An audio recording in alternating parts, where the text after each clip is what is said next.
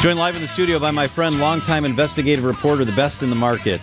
He's at Fox 6. He's Brian Polcyn. Brian, good to see you. Hey, John. Thanks for having me in here. I'm intrigued by what you have going on the next couple of nights. I always admire your work, and I consume it all, even if I have to watch it online. But we're talking about the hop. And what did you decide to take a look at? What's kind of the focus of, let's begin with tonight? I've reported on the hop a number of times over the years, and the last time I think was Mayor Barrett was still in office, and he resigned in December of 2021. And I think it left the question of, okay, what's the future of the hop now? And last fall, October of 2022, this was brought up. The hop's future or its current sort of state of operations was brought up in budget hearings. Alderman Scott Spiker actually recommended a cut in the streetcar budget to try to move some money over into paving projects. I decided at that time to look at what is being talked about behind the scenes, because this wasn't being discussed in public meetings. The streetcar's future, are they still looking at expanding it? Where do those things stand? So we requested records, emails from the Department of Public Works, and it took them 7 months to produce those emails, or a little more than 6 months to produce the emails. But when they did, there were more than 1,000 that fit the search terms streetcar and extension. Wow. So there's been a lot of discussion, a lot of activity going on behind the scenes. And really tonight's story is looking at what are they talking about, what are the plans for expansion, and what are the prospects of them actually funding this? That is so interesting. That's a huge volume of email. So do you have people who go through that, or do you do it all? I go through that. I'm my people. And they're long nights. My wife has seen me glazing over at the computer a lot of times looking at these things. And a lot of it's some of it isn't what I'm necessarily interested in. It's technical reports. It's things that have to do with parts replacements for some of the vehicles. But there is a lot of discussion that's been going on since Mayor Barrett left office about the future of streetcar extensions. And I actually broke the story a couple of years ago that they were secretly talking. I say secretly. It was a confidential report that hadn't been discussed in a public meeting where they talked about spending more than $300 million on streetcar extensions up north into Bronzeville, south into Walker's Point, and of course the Bronzeville extension would pass the Convention Center and Fiserv Forum. They're still discussing that. The price tag has gone up, and it's probably even gone up since the records I received were the case because of inflation, construction costs, things like that. But one of the documents we found was a proposal, possible projects to submit to Joe Biden for the infrastructure plan that was being talked about, the stimulus. That included $1.2 billion in all sorts of various projects. $1.2 billion with a B. $353 million of that was for streetcar extensions. Wow. Now, I don't know how many of those they actually submitted to try to get out of the stimulus plan. None of that money came to fruition in terms of the streetcar, but it also laid out the specific costs of these various extensions. Interesting. Where you guys are sitting right here at the Avenue, this is one of the places it would go by. There's I think it was about a $77 million plan to come by here and head up Vel Phillips Avenue to the Convention Center and up to Fiserv Forum. That's one of those legs. Yep. Another $124 million, I believe it is, $122 million to get up into Bronzeville, and $154 million to go through the Third Ward and into Walker's Point. Obviously, that's a lot of money. More than $353 million, that's more than the police department's annual budget. So that's a lot. Wow. The question is, where do they get that money? Any indicator we're close on any of this coming to fruition? Really, what you're going to find out in the story, if you watch it tonight, is they're nowhere close. And they have had a very difficult time securing federal funding, which is where a large portion of the funding would come from to expand the hop. It would come from federal grants. And the city has applied for a variety of federal grants through different programs dating back to 2009. We counted 13 different times they've requested federal money either from the Federal Transit Administration or through earmarks from Senator Baldwin or Congresswoman Moore, and they have not received any of that money except one time. 2015, they got a $14 million grant for the long-delayed lakefront line, which you guys can see some of that construction going on. It will connect to the Couture when it is finished. That construction is going on, and they've got a deadline they've got to meet because that has to be done by a certain time later this year, or they lose more than $1 million from that grant if it hasn't been spent. Does the federal government ever say why they're not accepting the grant or accepting, but, approving the grant? I think they do. The question is, are we seeing that in some of these emails I've received? I did ask the Department of Public Works for some records of a debrief they had with the FTA after the last grant was not approved. And here's the big thing. These are competitive grants. They're going up against other cities that have great ideas for projects too. But one of the things that I think has really held the city back, based on the notes I saw from that debrief, is they need to have the local match nailed down. And that's been an issue. Yeah. That's probably one of a number of reasons. There are other things they might need to shore up. It may well just be that other projects beat them out. But the local match has been an issue. And now that's an even bigger issue with the shared revenue proposal, and a feature in that there's a provision of the most recent version of the shared revenue proposal that would prohibit the city of Milwaukee from using tax increment financing to fund that local match. And they say without TIF, they don't really have any way to fund a local match unless they can come up with some corporate sponsors who want to kick in that kind of money. So, Brian, this is such a polarizing issue in our city. And it's about more than just a streetcar. It's about politics. Does that play into the likelihood that this receives the adequate support that it needs to even have legs to potentially move forward? It's always been a political issue for whatever the reasons are. And if you look back, this goes back a long, long way, back to federal money that sat around for a number of years as the city and the county and the state debated what to do with federal money for transit. And it sat for a long time, and eventually Mayor Barrett was able to get congressional approval of a portion of that money that was sort of dwindling over the years to be put toward this initial loop of the streetcar. Of course, politics plays a part. And you look at former Alderman Bob Donovan, who is now in the state Assembly. Yep. Alderman Bauman, who's a big supporter of the streetcar, says he's confident that it was Alderman Donovan that got that piece put in the shared revenue proposal to prohibit the city from using tax increment financing. We know that Bob Donovan spoke out against the expansion of the streetcar when he ran for mayor. He lost. Now he's in the state assembly, and he and his fellow Republicans have some power. They have some leverage over the city of Milwaukee here. He believes Bob Donovan put it in there. Representative Donovan told me he's not going to take credit for that, but he didn't exactly say he didn't agree with it. Not only is that amount of money staggering that we're discussing that it would cost to have these route extensions, but what would also be the timing on that? How long would it take to construct all these additional routes? Well, there are certain parts that they deem so-called shovel ready. And one of those is the extension that would go to the Wisconsin Center, to the Convention Center, right past this building. That is 90% designed. So they could turn that fairly quickly within maybe a couple of years. The other projects, I think out to Fiserv Forum is 30% designed right now. Out to Bronzeville and down into Walker's Point, they really don't have any significant work done. Those are years down the road, even if they can come up with the funding packages. So those aren't going to happen anytime soon. All right, so tonight, what we've been discussing, tomorrow night, the likelihood that maybe they start to charge people to ride it. It's on Fox 6. What time tonight, Brian? Tonight at 9 o'clock. Tonight, 9 o'clock. Check it out. I will definitely be watching. Brian Polcyn, Fox 6 investigative reporter. Always great stuff. Good to have you here. Thanks for Brian. having me. Wisconsin's afternoon news on WTMJ. I'm just a traveler on this earth. Travel Secretary Ann Sayers is with us on WTMJ. Ann, good afternoon. Good afternoon, team. How are you? Oh, man, so good. It's good to hear your voice. We love when you're with us. It's June already, and it's kind of festival season. Summer is when our celebratory spirit really comes alive in Wisconsin, and we have so many events and a bunch of really fun ones here in June. And I'm telling you, this first event that you're going to tell us about in Wauwatosa is such a celebration of creativity and fun. It is. It is so, so cool. So you can be part of it. This is an up-and-coming event. It's Art 64. It happens in Wauwatosa this weekend. It is a live performance painting tournament. Last year was a really successful event, so this Art 64 is returning to gorgeous downtown Wauwatosa this Friday, June 9th, Saturday, June 10th. 64 artists will compete against each other in a bracket-style tournament. So you get to enjoy watching as artists craft original artwork in less than an hour. Then you vote on your favorites, and they advance to the next round.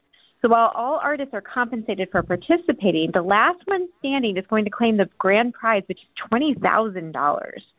And then the streets will be closed for this, so it's easy to stroll through downtown Wauwatosa. You can check out the shops and the restaurant while there's a little downtime between the painting rounds. I mean, it just sounds like a perfect outing. Oh, my gosh, and $20,000, that is real. That sounds so fun. It's kind of like brackets like March Madness for painting, but kind of June Madness over the weekend. But yeah, to stroll and just see all these local artists in their creativity. I just love this one, Ann. Me too. Ellsworth Cheese Curd Festival. Let's head to Pierce County. You gotta love this one, too. So Ellsworth celebrates its title as the cheese curd capital of Wisconsin by throwing the very aptly named Cheese Curd Festival each June. This year's festival honors the squeakiest of cheeses on June 23rd and 24th. It's 2 days full of live music, a vendor area that's part farmers market, part craft fair, and, of course, a whole lot of cheese curds. So you can visit a Cheese Curd Central booth to order either deep-fried cheese curds or fresh cheese curds. And you have to try the cinnamon sugar dessert curds. They were invented right here at the Ellsworth Cheese Curd Festival. That sounds good. Only place you can get them. I know. I have to try these. Then, for those of you looking for more food experiences, you can purchase tickets to one of the festival's tasting events. The Craft and Curd Tasting has you judge which of the 6 competing local breweries came up with the best beer and cheese curd pairing. And at the block party, sample cheeses of all kinds from across Wisconsin, and guest cheese experts are on hand to answer any of your questions. There's even a milk and cookies pairing and an ice cream tasting to help show off the versality of our dairy industry. Oh, that is a belly full of fun at the Cheese Curd Festival. I'm so happy right now. Just talking about it's mouth-watering. Exactly. So from the Belly Full in Pierce County, what can we find in Baraboo in June? I mean, a whole other unique event just for Wisconsin. The streets of Baraboo are going to take on a circus atmosphere later this month. The Big Top Parade and Circus Celebration returns to the city's historic and beautiful downtown. This is on Saturday, June 24th.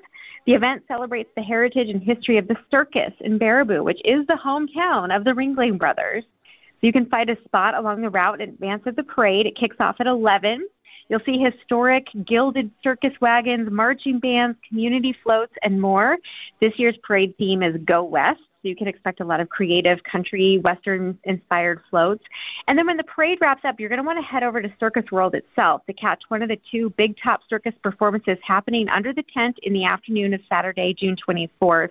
And when you're in town, consider exploring the Circus World Museum. It is extensive, it has fascinating collections, and just tell the story of the circus in Wisconsin. It sounds so much fun, and this sounds like such great stuff. I'm on the website right now, travelwisconsin.com.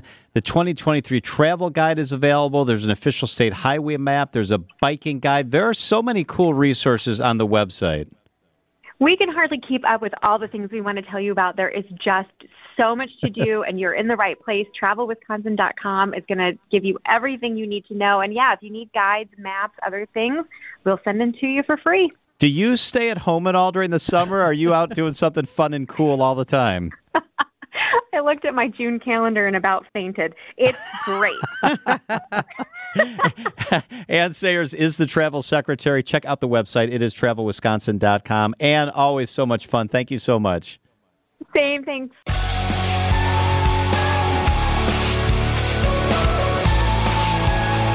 So all day long, we've been talking about the really bad air quality, the smoke on the East Coast, New York City with the worst air quality they have had since the 1960s because of those wildfires that are burning in Canada, and the smoke is drifting everywhere. I mean, it's atrocious in the East Coast.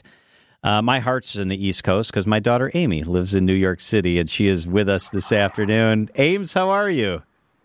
Hi, Papa John. I'm doing well. How are you? Good. It's so nice to hear your voice.